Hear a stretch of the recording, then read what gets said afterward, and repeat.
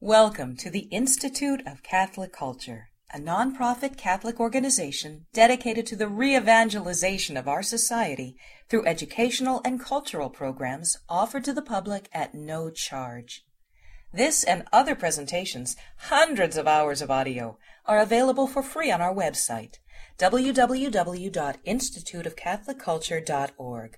There you can listen to or download educational programs related to all aspects of our divine faith, and you can review our schedule of upcoming events. We hope you can join us in person. Good evening. Father Holmes is here with us, who's the parochial vicar here at St. Ambrose, who will be leading us in prayer. If you could please stand. Thank you, and certainly all of you welcome. We pray that as we enjoy the lecture, that we will be enlightened by this great doctor of the Church, St. Augustine. In the name of the Father, and of the Son, and of the Holy Spirit, amen. Gracious God and eternal Father, we thank you for all the blessings, joys, and gifts of this day. We thank you for the gift of the Church, for the power of the Spirit, for the power of the cross and your Son who sheds his blood to redeem us. We thank you, Lord, for all the great teachers and those who have gone before us marked with the sign of faith. We pray that through the words of Augustine that our minds would be opened, that our hearts would be set on fire, and that we'd be filled with grace and joy this evening as we see this man who, struggling in his own humanity, coming to know the light of Christ, said that our hearts will never rest until they rest in thee. Formed by the word of God and taught by our Savior, we dare to pray. Our Father, who art in heaven, hallowed be thy name. Thy kingdom come, thy will be done, on earth as it is in heaven. Give us this day our daily bread, and forgive us our trespasses, as we forgive those who trespass against us. And lead us not into temptation, but deliver us from evil. Amen. May Almighty God bless you, the Father, and the Son, and the Holy Spirit. Thank you. Thank you very much, Father. I see you all came out to hear a talk on sin. I wonder how many will be here for the talks on virtue. Our speaker tonight received his Bachelor of Arts degree in philosophy from Regis University in Denver, Colorado, after which he pursued his graduate studies in Rome at the Pontifical University of St. Thomas Aquinas the Angelicum, where he obtained his licentiate in philosophy and where he is now completing his PhD in philosophy. In addition to serving Christendom College as a professor of philosophy, Professor Wunsch has traveled widely lecturing on a variety of topics, including the relationship between faith and reason, the connection between philosophy and history, and the thought of St. Thomas Aquinas. Please welcome back Professor Mark Wunsch. Hey, guys. Thank you. Thanks, Sabatino. Thanks. Thanks for the introduction, Sabatino. It's good to see so many friendly faces and some new faces. I'm kind of out of jokes. Usually I begin with a joke. But I thought Sabatino would only invite me once or twice, and so I've gone through my repertoire of jokes already. And so I'll have to work some into the lecture, but none to really get started. And also, Sabatino seems to have introduced me rather well, so I'm not going to bore you with some of the other details of my background. As much as I like to talk about myself, I think I will save that for another occasion. And right now, dive into the content of this evening's lecture. Now, I want to make sure that everyone has the packet of text here that I'm going to be making reference to this evening. So it looks something like this, okay? It looks something like this. Now, what I have here, we have already said our prayer for the evening, but there's a nice prayer before study of St. Thomas Aquinas that I put here, that I attached. It's not Augustinian, but St. Thomas, after all, did quote St. Augustine more than any other thinker in the totality of his works, so he's always, to some extent, an Augustinian, and there's a very nice prayer that I think you might enjoy, and then the rest of the text that we'll make reference to later. Sabatino referred to the conversion of St. Augustine. Now, before we go through our agenda for the evening and begin with the lecture proper, I would like to ask you a few questions, okay, and I'm not going to continue in this style for the whole time. It's a big group. But I might begin by kind of dialectically engaging you and asking you a few questions. Obviously, conversion is central to the Confessions of St. Augustine. And so I'd like us to think maybe a little bit more deeply about the nature of conversion. Okay. Now, what is conversion? What is conversion? What's this? Change? Okay. Any change whatsoever? Change for the better, change for the worse? Hopefully for the better. Yeah, hopefully for the better. Okay, so change. It involves a change of some kind. Would anyone like to elaborate? A turning around? Okay, good. A turning around towards something, or just kind of around, and kind of like that, Yeah. Away, but toward. Okay. Turning. Okay. And toward maybe a particular end? To God. Okay. So turning toward God. Now, we would turn toward God with our full person, right? It's not a partial turning toward. It's not even a directional turning toward, but a turning toward Him with our whole person. Now, what does that imply? What is implied in a complete turning toward God? It implies that we were not turned that way. Oh, that's good. Okay, so there's something we are turning away from, and we're turning instead towards something else. Now, that's good. Now I'm wondering, though, in what is entailed in my full person turning towards God? Surrender. Okay, kind of surrender. That's good. Twice you have to know yourself. Okay, know yourself. And let's know ourselves for a moment, okay? What does it mean to be a man? What does it mean to fully be a man? Because obviously, or a woman in this, and to turn toward God. What is entailed in being a man? What makes humans, if you will, distinct from maybe lower life forms or what have you? Okay, heart, mind, body, and soul. Good. So I think we're getting at this. Now, one way to understand man is to understand him by way of his functional parts. And there's different ways in order to know reality and to know different things. But one of the best ways to know what something is to see how it behaves. And as we observe man and the way he behaves, we discover that man has different functional parts. He behaves like a lot of other material things. He grows like a plant even. He's able to be nourished like a plant. He's even able to have kind of knowledge of things outside of himself by way of different powers, by way of his exterior sense powers, for instance. It puts him in contact with the world. And then there's another kind of side of man, okay, that he shares in common also with animals. And we might call this his appetitive side or his appetites. There's a part of man that knows reality, and then there's a part of man that is moved toward reality. And yet the way man knows reality and the way he's moved towards reality is different than an animal. Okay, we say, and without getting into all the philosophical anthropology here, that man has an intellect, right, that is ordered to truth. And he has a will that is ordered toward goodness, okay, or toward the good. And so we see in man these high powers. And without getting into further discussion of that for now, you can just take me at my word. We ought to then, if we are going to be converted, to turn toward God both with our intellect and with our will. And that certainly involves knowing God rightly. And then with our, if you will, desiring part of ourself, which is involved in love, which is involved in kind of our exterior moral and interior moral decisions.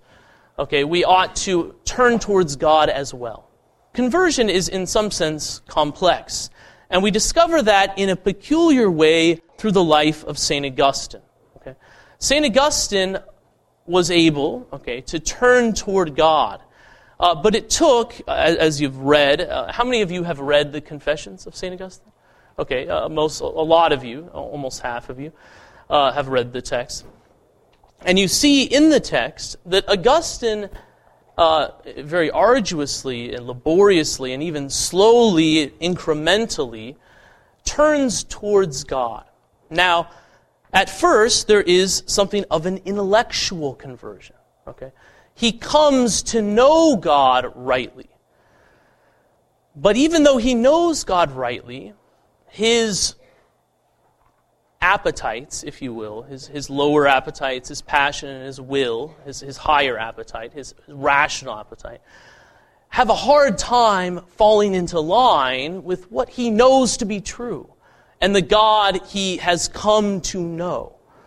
And so what I'd like to do over the course of these few lectures, is to focus on St. Augustine's conversion by way of analyzing, first of all, his intellectual conversion, the way he came to know God rightly. And then secondarily, and we'll focus on the next time we meet, how he came to love God rightly. Now, just to see, hopefully, so you can see, kind of what's at stake here and what's going on, even with the nature of conversion, the relationship between the intellect and the will, between our intellectual life and our moral life. If you consider this, for a minute, you might see, what's at stake here. You can see that intellectual conversion does not automatically lead to moral conversion. You might say even that the devil knows God rightly, but the problem is he doesn't love rightly. And so there's a fascinating interplay between what we know and what we love. However, without knowledge, you can't love at all. And so thus we'll begin with an assessment of how he came to intellectually discover the God of Christianity. Now, Augustine came in a very circuitous way to know God. And he came about discovering God, and we'll discuss this in great detail in a moment, by way of different philosophical schools. In particular, he discovered the philosophical school of Neoplatonism, which is one of the only ones that's not up here, and that I might write up here in a little while. It's one of the good schools, if you will. It was most instrumental in his conversion. And myself, as a philosopher, I just want to be clear about what I intend to do. I'm not a theologian, though I am a believer. I'm actually a convert as well to Catholicism. I converted my freshman year of college. And so I'm not going to focus on all the great theology per se, although I have to, because it's fundamentally a work about theology to some extent. And yet my training is more in philosophy. And so I'm going to show you something very interesting. Because in the conversion of St. Augustine, we will see something very interesting that I think might be very useful to you, even as you begin to evangelize others. Now, one of the problems we find with Augustine is though, he grew up as a Christian, once he renounced the faith, he began to see Christianity as irrational. And so he needed, in the course of his pursuit of truth, to find a sufficient philosophical system that would make Christianity intelligible.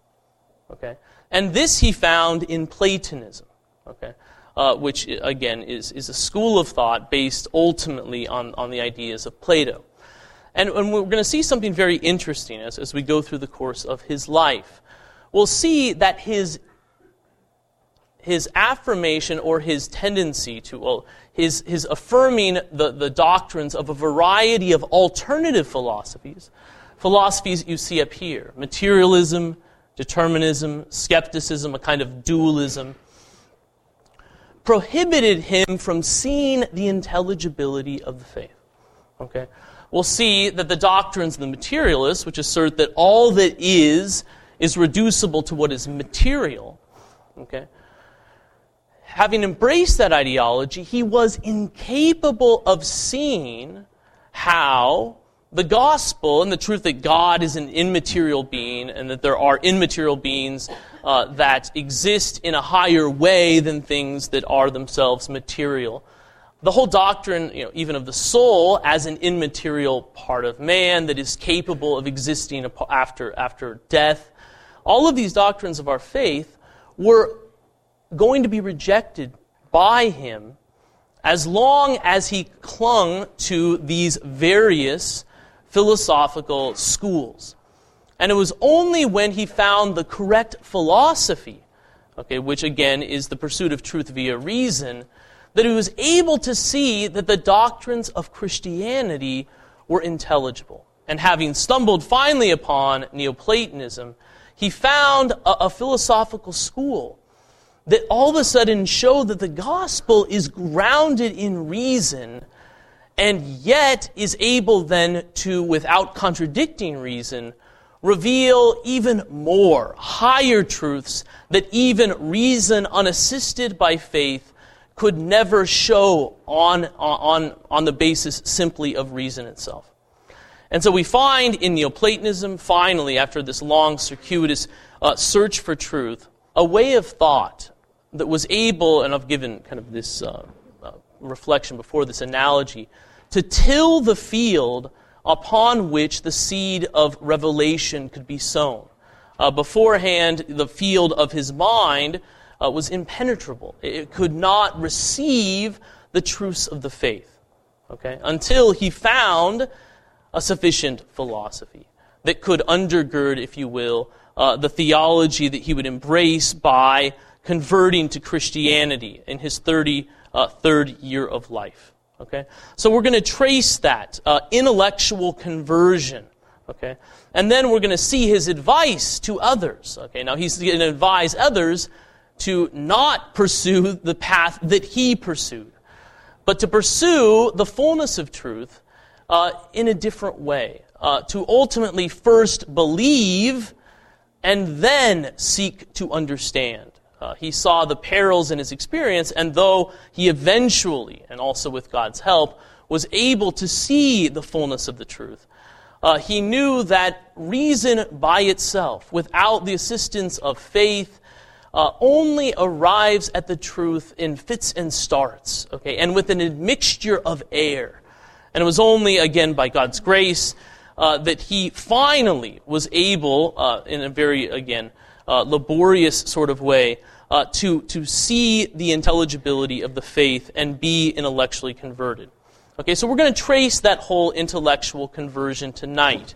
And so as we look at the text, we're going to be looking for how he embraces these ideologies, maybe even a little bit of why, and then how he overcomes them. Okay, and finally, in the next lecture, we'll then talk about how his moral conversion then progresses and is able to allow him to be fully converted, okay, and able to embrace the faith. So that is what I intend to do over the course of these 2 nights. Now let's provide now some background on St. Augustine in general. And then what I'm going to do is go through some details about his life and about his ongoing and this conversion of him, ultimately, intellectual conversion, to know the fullness of truth in the Catholic Church. Okay, so a little background, okay, just about Augustine before we go through some of the major highlights in his life.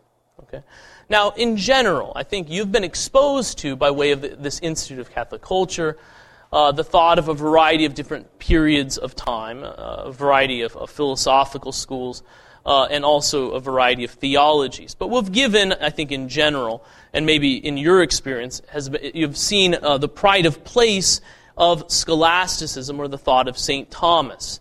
But it's important to know kind of even the great minds on whose back even St. Thomas stands. And so as far as the history goes of the philosophy of the Middle Ages, it all begins with Augustine. And like Boethius, another great Christian thinker that we studied, Augustine was a kind of bridge builder. He bridged the philosophy of late antiquity and the pagan world to the philosophy and theology then of what would become the medieval world. Okay? And his thought would predominate all the way up until the 13th century, okay, when St. Thomas and his Aristotelian adversaries, who weren't, in many cases, in almost every case, they were not hostile towards Augustinianism, but they were, by embracing Aristotle and not Plato, in some ways cut from a slightly different cloth. And it was only at this time that all of the major theologians in the church were not, if you will, on the fundamental same page as Augustine, at least as far as the Western world goes. Okay, so we see in Augustine some things that are different from Thomas. And so since we've been exposed a little bit to Thomistic thought, I might just begin by pointing out a little bit of what's different about the way he does things. Okay, so first of all, he is not a scholastic. Okay, the scholastics were a group of theologians that existed in the Middle Ages. It's kind of the high Middle Ages, really beginning with, in some ways, the 10th into the 11th, 12th, 13th, 14th, 15th centuries are kind of the hearts of scholasticism. And what was indicative of their thought, well, there's a few distinct marks, is, as you can hear in the name, their thought was pursued in schools, scholasticism. Okay, so intellectual life was done really beginning in the 12th century and into the 13th century, finally done in schools. Okay, it came out of the monasteries where philosophy reigned in the life of individuals like Saint Anselm, who lived between 1033 and 1109. And finally, in the 12th century, it came into the urban schools. First of all, cathedral schools that were built next to the cathedral, and later evolved in the 13th century into the modern university. Now, what is characteristic of scholastic thought is that it's highly systematized. Everything is divided and defined. If you look at the Summa Theologiae, everything is organically related. Okay, you have a very coherent structure. Everything is related to everything else. And all the terms are sometimes difficult because it's technical. They're writing for a technical group of individuals, these seminary students, who can presuppose the same kind of vocabulary. Okay? And thus, they're also very objective. In reading the Summa Theologiae of Thomas, you learn nothing about his personal life. Okay? Now, with Augustine, you see some very distinct differences. Okay? He is not writing for a bunch of seminarians. He's often writing more for a popular audience, and thus we find his work to be, in some cases, just eminently readable and even accessible. However, it's not always organized the way Thomas's thought is organized.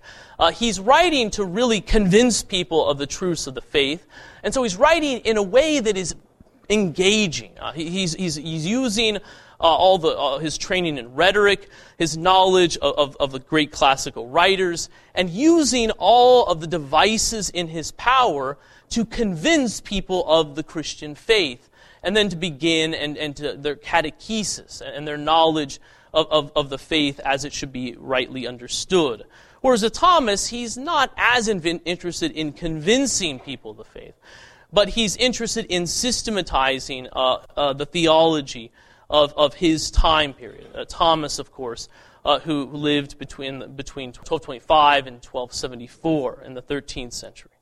Now, we also see something very different here as far as his writing goes. He is very subjective, if you will, and instead of objective. Okay, he's going to pursue truth by way of his own experience in a way that is not true of St. Thomas. Now, when I speak of subjective, there's a variety of ways to understand that. It doesn't mean relative, or he's a kind of relativist or something, but he is basing his pursuit of truth on, to some extent, also his personal experience. And he makes reference to that throughout. Okay?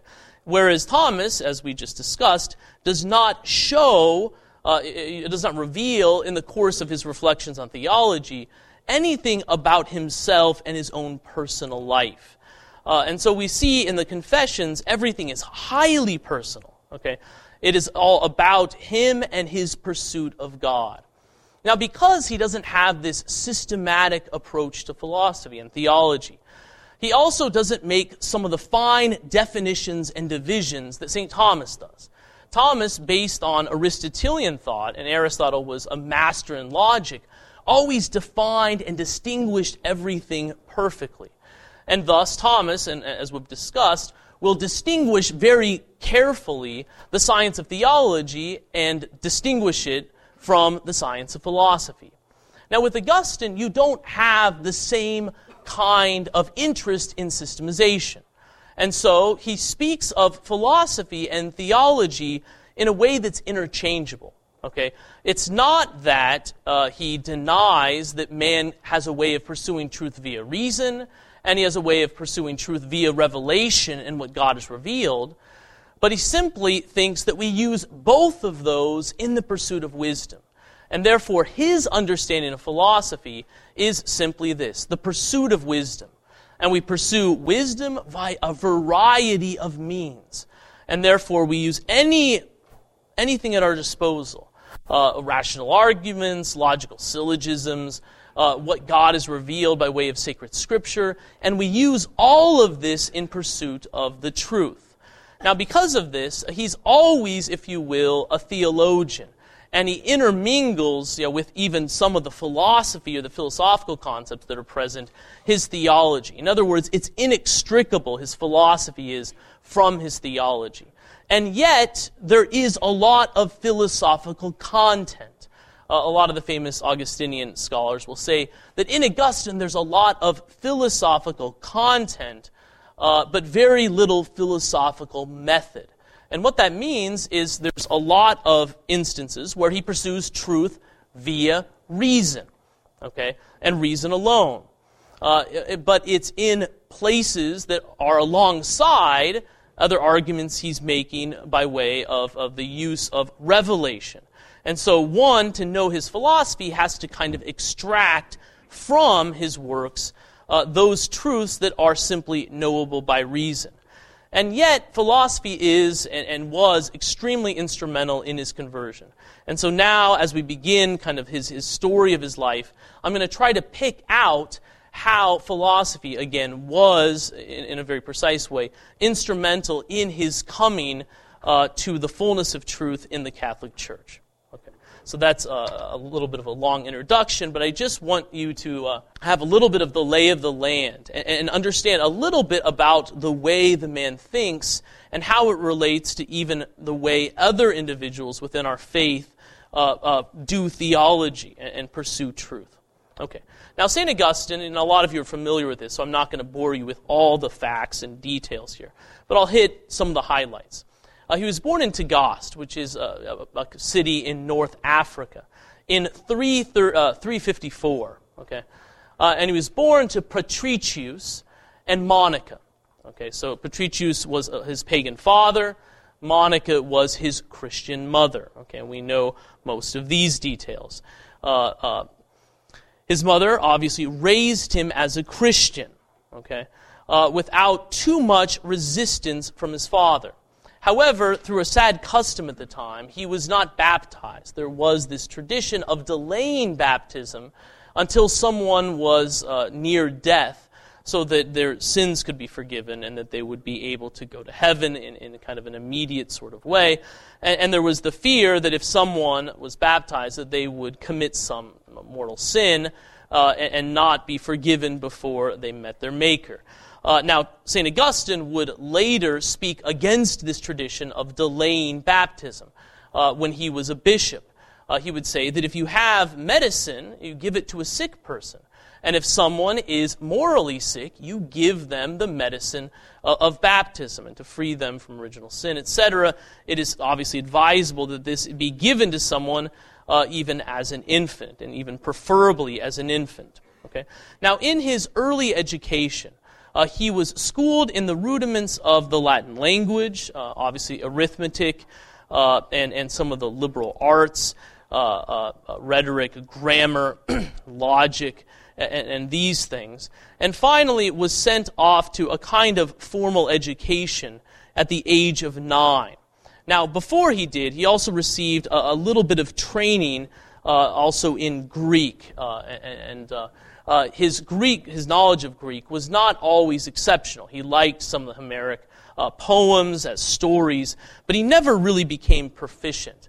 And now I'm taking a big risk here by actually incorporating a joke that might actually aim at about half of the people here. And given that there's no door behind me, oh, there it is, I guess, I might be setting myself up for a fall. However, I think I'm going to try to actually take out the other half of you a little bit later and try to even it out.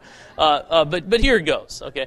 Now, I was trying to, when I was took a class in Rome, and they were trying to talk about one of these Dominicans, so I was trying to explain the level by which Thomas and Augustine had assimilated Greek, and they're trying to explain this. And he said, well, okay, and this is this Italian priest, an older Italian priest, and some of the priests were highly engaging as far as their lectures go, but some of them just sat down and they just read to you, okay, and you just listened and you sat down and sometimes listened to what they'd given you and while they read to you. And there's something kind of demeaning in that. It's almost condescending for them even to be in the same room as you. At least a few of these older Italian priests had that mentality. Not all of them, but certainly this one. And so we're sitting there, and he finally, kind of condescends to our level by looking up from his notes, and he says, and this is all in Italian. He said, well, St. Thomas, he knew Greek, kind of the way a woman knows how to drive a car, Yeah, they know something about how to get from here to there, but they never really learn how, And I'm like, ooh, and these poor religious sisters are in the room, and I just saw them, like with this van driving through the city, and had to parallel park just to get, up to the university. I'm like, yeah. And of course the sisters just, they didn't confront him, but, he would have been fired in America, that would have been it, it would have been over. Anyway, but it's always a kind of a memorable kind of moment, in terms of understanding his assimilation of Greek. So he knew something, but he wasn't radically proficient. In any case, in 365, he moved on to Madaura, this other city in the ancient world that was pagan in character. Okay, and this begins the separation of Augustine from the morality that was instilled in him by his mother. And you also see, and this cuts towards the gentleman in the room, and it is a call on to higher things into myself as a father as well. But you see the lack of his father's actually being a real leader as far as his religious upbringing made obviously an impression in a negative sense here, because his father was kind of absent there. He came to see the faith as something, for women and children. And as he grew up and as he grew into, a young man, he begins to become more and more distant from the faith of his youth. He studies there at Madaura from 65 until 69, at which time he has a year of idleness. And here's to cut towards the guys. A year of idleness for a 16-year-old boy is utter disaster. Utter disaster. Even 5 minutes of idleness for my little boy is utter disaster. Literally, things are destroyed in 5 minutes. Things. And this also, St. Augustine, again, in a variety of ways, gets involved, and we'll talk about his moral conversion a little bit more in some of these details maybe next time. But he comes involved in petty thievery and just other rebellious acts. And he says he was a great sinner for so small a boy. Now finally, his father procured the funds to send him to Carthage, which is the largest city in North Africa. And this is where he begins, if you will, his university education.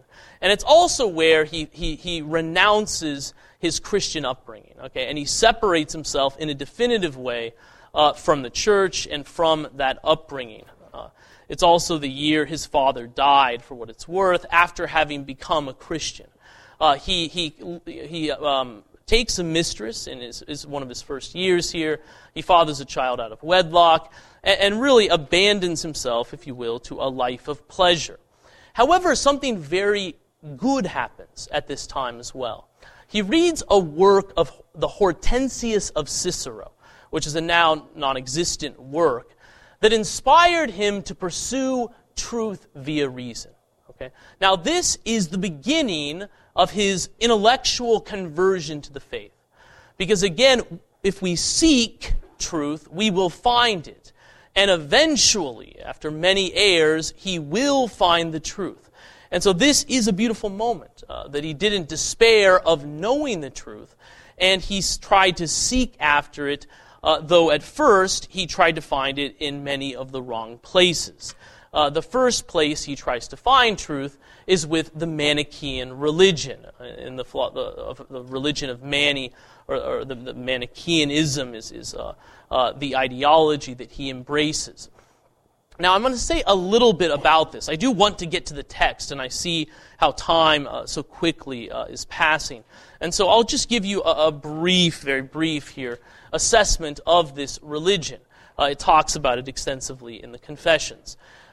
So he ascribes to this religion, and let me give you just some of the details.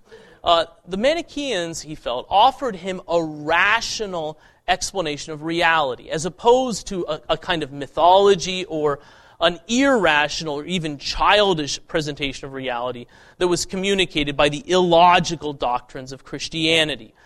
He especially rebelled from the idea of Christianity that a good God, who creates the world out of his goodness, would somehow allow evil to exist. The whole idea that God made everything, and yet there is evil in the world and thrives in a kind of abundant way, was something that was just unable to be palated, by the young Augustine. And he favored instead the explanation of the Manichaeans, which is a kind of dualism. They would advocate that, if you will, at least looking at man, the part of man we call the soul, which is identified with light, comes from, if you will, a kind of good God, whereas material things come from, if you will, an evil God. And so there are two dual principles, or two origins of all that is. And these two principles are eternally in strife. Now, this ideology was convenient for Augustine. It was convenient because it exonerated him of any moral culpability. It's a kind of deterministic system where everything was determined. And so if there are conflicts in him, it was explained. When I want to do the right thing, it's this good principle winning the day. If I want to do something that seems to be disordered, well, it's not me, it's this evil principle working in me. And therefore, he became, if you will, a kind of battleground on which this cosmic power play was going on. But he certainly was exonerated from any culpability. Anything he did could in some ways be attributed to an origin outside of himself. And therefore, he was himself not culpable for what he did. They were also, in general, materialistic.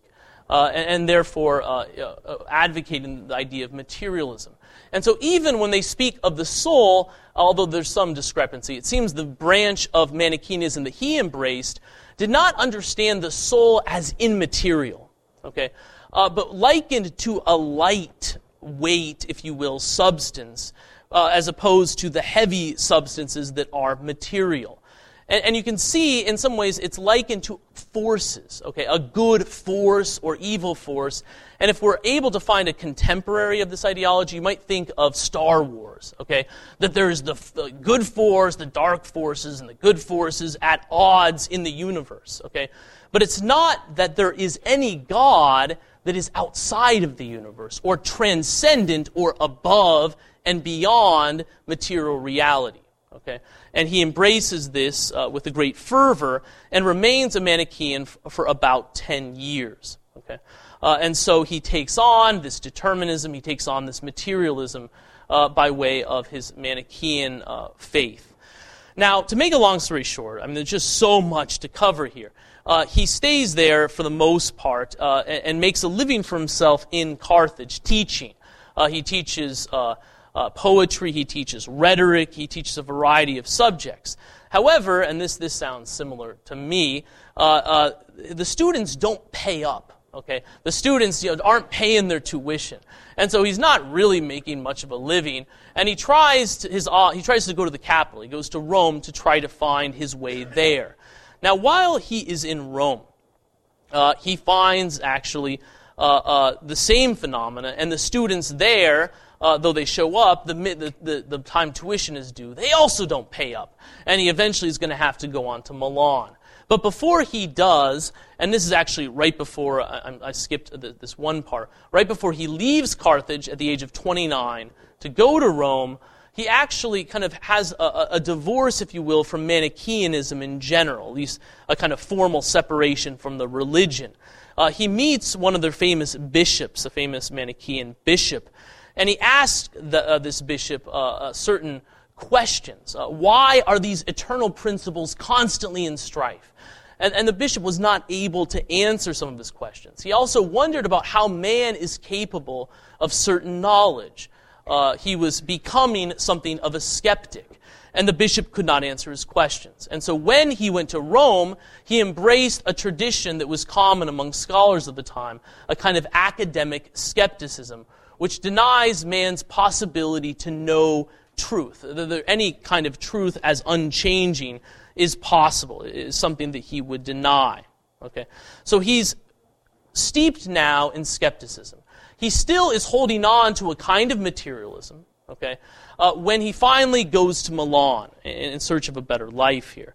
And around the age of 30, some important events happen. We'll go through some of these in maybe more detail next time. But he meets the patron of this church, St. Ambrose, who is a marvelous preacher. And he sees in him the model of someone who is an intelligent Christian and gifted and knowledgeable even about the classical world, classical literature, and yet is putting all of his knowledge in the service of the faith. And that makes an enormous impression upon him. And then a friend of his performed a wonderful deed. He gave him the writings of some of the Neoplatonic philosophers, who at the time were just called Platonists. In hindsight now, we view them as Neoplatonists for a variety of reasons. But in any case, they were works of the Platonists. Now, these works allowed him to overcome his skepticism. They allowed him to overcome his materialism and determinism, and in so doing, allowed him to see the intelligibility of the faith. Okay, and so what I would like to do now, okay, and then, okay, he was very close to conversion. However, he was missing the whole component, if you will, of his moral life. And he needed a moral conversion in order to seal the deal and become a Catholic, which he does in 3 short years after his move to Milan. And so at this very critical stage of his conversion, we find this part of text, the part of text from the Confessions. So I ask you to take that out now, and we're going to read about some of what I've just been discussing by way of the text. See if you recognize, okay, remnants of a kind of Manichaeanism and even this materialism here. All right, this expresses, okay, here is part 5 of book 7 of the Confessions, page 138, it'll say at the bottom. And it says the following, okay, I was trying to find the origin of evil. And now this is something that's very interesting as well. He's still wrestling with the problem of evil, why evil exists. Okay. Now, with his materialism, he was incapable of coming up with a solution. And I'm going to try to show you how his embrace of Platonic thought allowed him to also not only overcome the era of skepticism and materialism, but also resolve the problem of evil.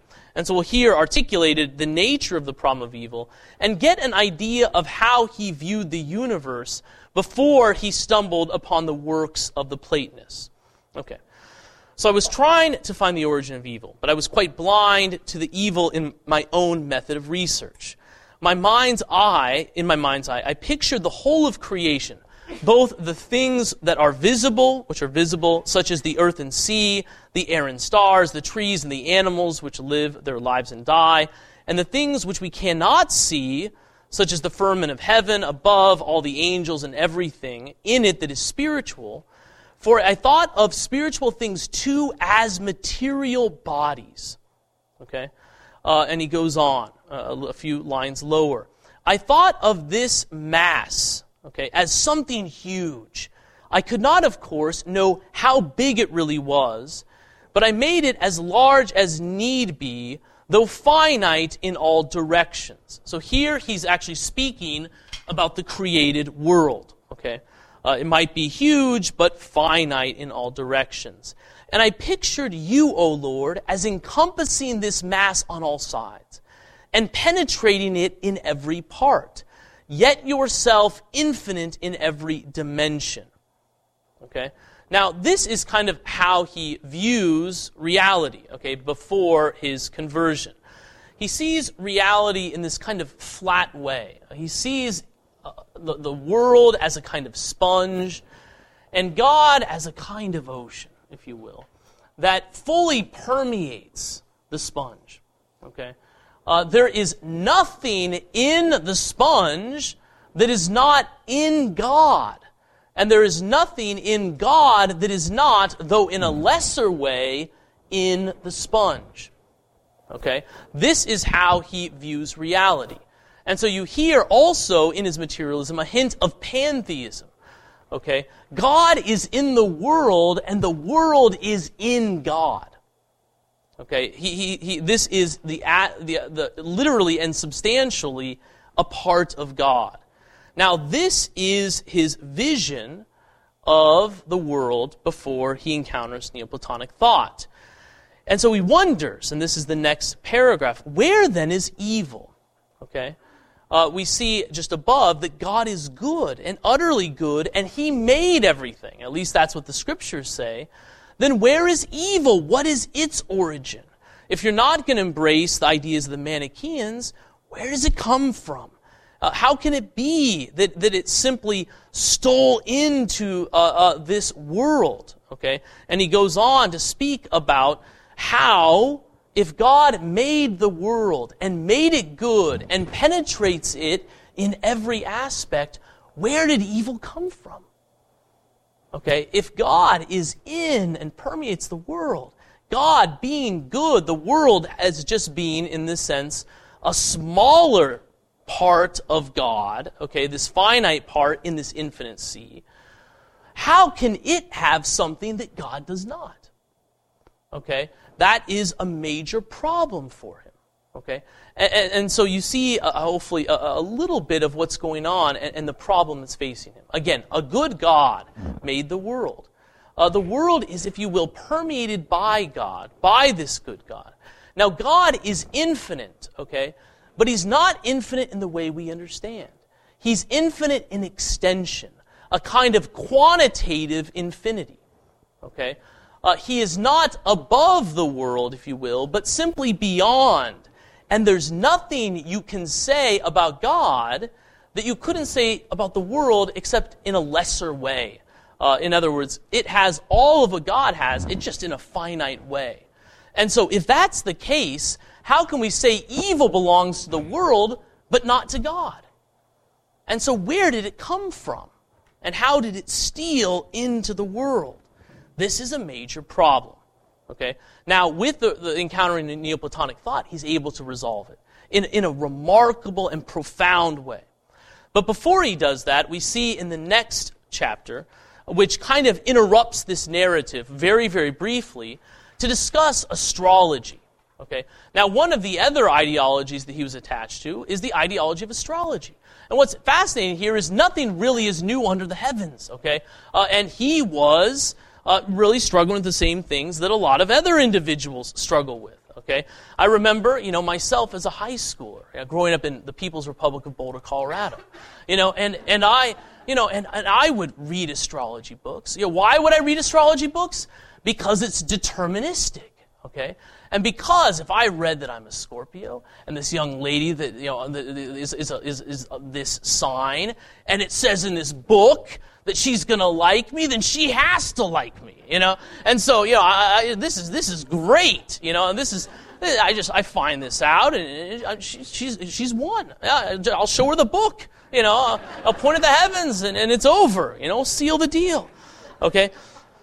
And he struggled with some of the same stuff, okay, the same ideology.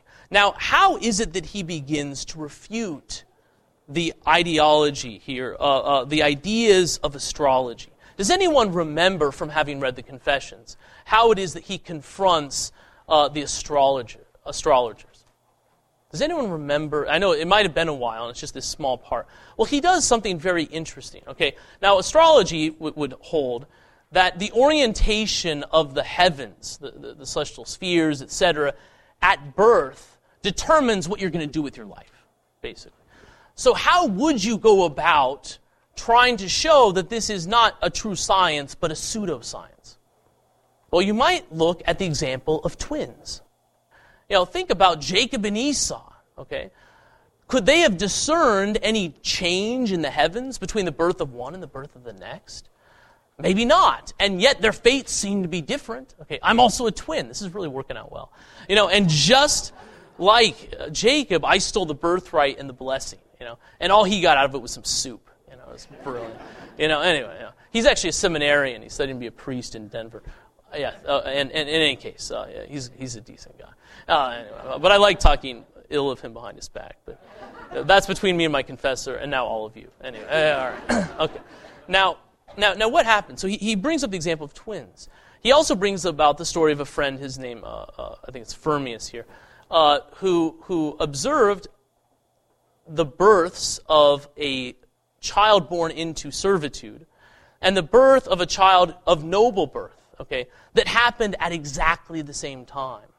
And he pointed out that if they're born at the same time, they should have the same fate, and yet they don't. And so it seems like, by way of these examples, that there's something missing about astrology, which means also, just to tell another story, that I got ripped off back when I was in high school. This nice lady who was a single mom invited my friend and I over to do some work at her house, and she needed a little wall built around her garden. And so we're like, sure, that's fine. But we spent a lot of time working. We thought we'd be paid something. Well, what was the payment? We got our charts read. She read our charts. Yeah, hey, and at the time I'm like, well, if it's a science, a worker's worth his wages, fine. Yeah, but when I discovered it's a pseudoscience, I want my money, anyway. But I just chalked it up to an act of charity. In any case, he is there. He's starting to overcome some of these intellectual impediments to embracing the faith. And by way of rejecting astrology, he's beginning to kind of reject this determinism. Okay, but now let's take a look at how he begins to reject some of these other systems of thought. Now, on page 143, now you might not be able to follow along every moment here. This is part 7 of book 7.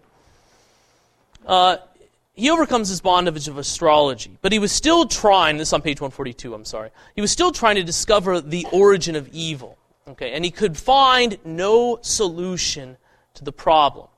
Now, what was also wrong about his methodology? You see this on 143, halfway down the page. For the light was within while I looked at the world without. The light was not in space, but I thought only of things that are contained in space. Now, one of the things we'll see that Neoplatonism teaches him is that ultimately, and this is a very Platonic approach to truth and not Aristotelian, but they would hold that the material world is mutable and changeable and cannot, therefore, be the origin of immutable truth. And therefore, man has to look to in some way within and away from the world in order to discover truth. Okay? And he also has this problem still, obviously, of conceiving everything as contained in space. We see a few lines lower, we also see that one of the major problems is his pride. Okay, and it speaks again of his pride, one of the moral problems he's continuing to struggle with. Now, briefly, because we're going to talk about the moral relationship to the intellectual life also next time, I'd like you to reflect a little bit here on the relationship between our moral life and our intellectual life. Now, we've stated already that you have to know whatever you want to love, and therefore the intellectual life, in a sense, precedes the moral life. And yet, I don't know if this follows from your experience as well, but also sometimes intellectual errors stem from moral errors. Okay. In other words, when I was living a life that was less than, kind of a life, I wasn't a radical sinner in high school, but I maybe more so than I am now. And a lot of my ideology was what? To justify what I did. Now, and there's a lot of very interesting books written here, tracing even certain philosophical errors. I know there's one book I read on Freud that traced maybe some of his ideas to attempts to justify what he was doing or wanted to do morally. And I think I can certainly speak to that. And Augustine, you can see that here. Okay, he wanted to justify these dueling tendencies in himself, and therefore he accepted Manichaeanism. Okay? And so there is this complex interplay between his intellectual life and moral life, and the fact that he's still proud, the fact that he's still also tied down by the weight of his passions, which are disordered in a variety of ways that we'll discuss here maybe next time. His intellectual conversion is struggling. Now, what is it that allows this, that breaks this inertia and allows him to move quickly towards conversion? Well, you see it on 144. So you made use, this is God, made use of a man, part 9, about 5 lines down into the 9th part of this text. So you used, and this is page 144, part 9, okay, about 5 lines down, okay, into part 9. So you used a man who was bloated with the most outrageous pride to procure me some of the books of the Platonists, translated from Greek into Latin. Okay? Now, this event is fundamental in his ability to come to know God. Because in this, he finally is able to see the compatibility between a philosophical vision of the world and of God and the vision of God as articulated by the faith. And for the first time, he's able to see that his religion is not childish, and that the best philosophers of his time advocated a vision of reality that was complementary and compatible with the truths that are taught by way of the faith. Okay? And this makes an enormous impression upon him. And we see in part 10, now on page 146, that these books serve to remind me to return to my own self.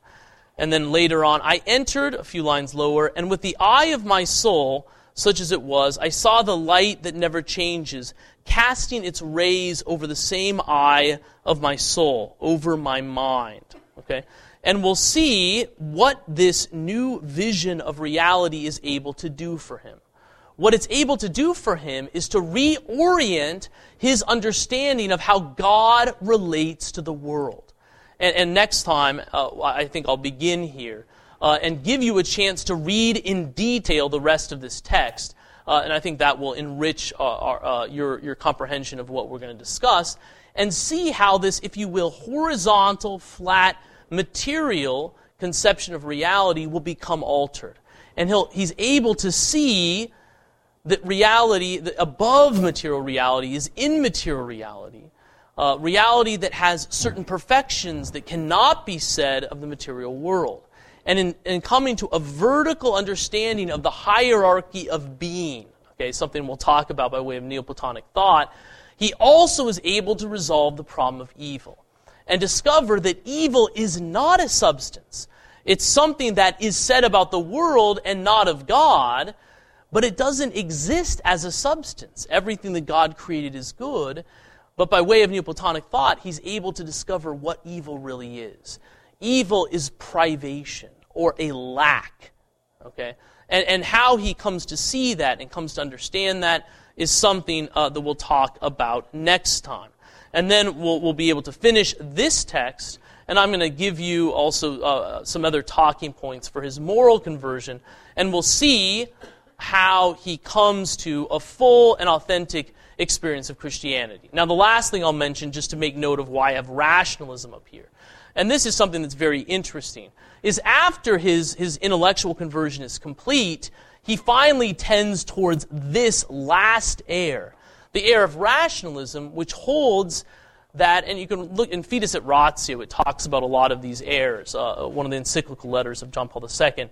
But rationalism is the error that everything about reality can be known by way of reason apart from faith. And the last tendency, which is ultimately also accompanied by a sin of pride, that he struggles with is this idea, that after having overcome all these things, encountered the depth of the philosophical school of the Platonists, that maybe Platonism is enough. But finally he sees that there's something missing there, and then he's able to overcome this last error, this rationalism that he struggled with.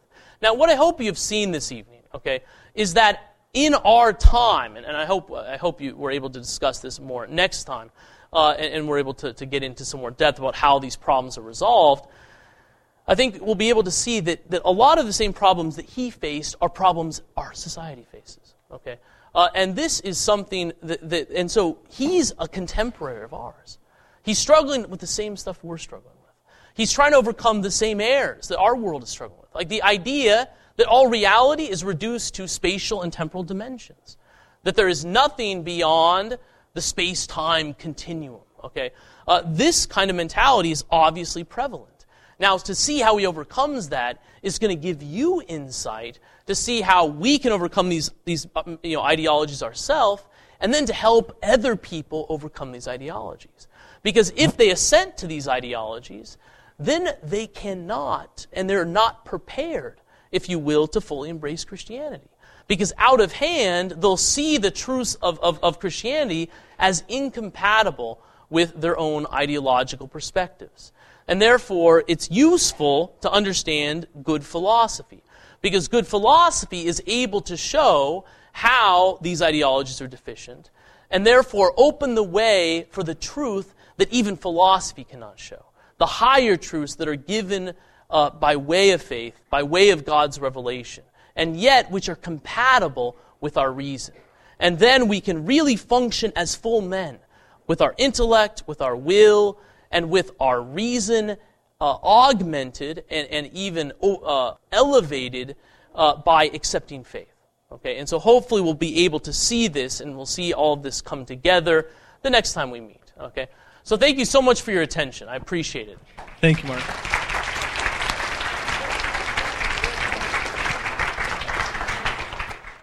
We hope you enjoyed this presentation from the Institute of Catholic Culture.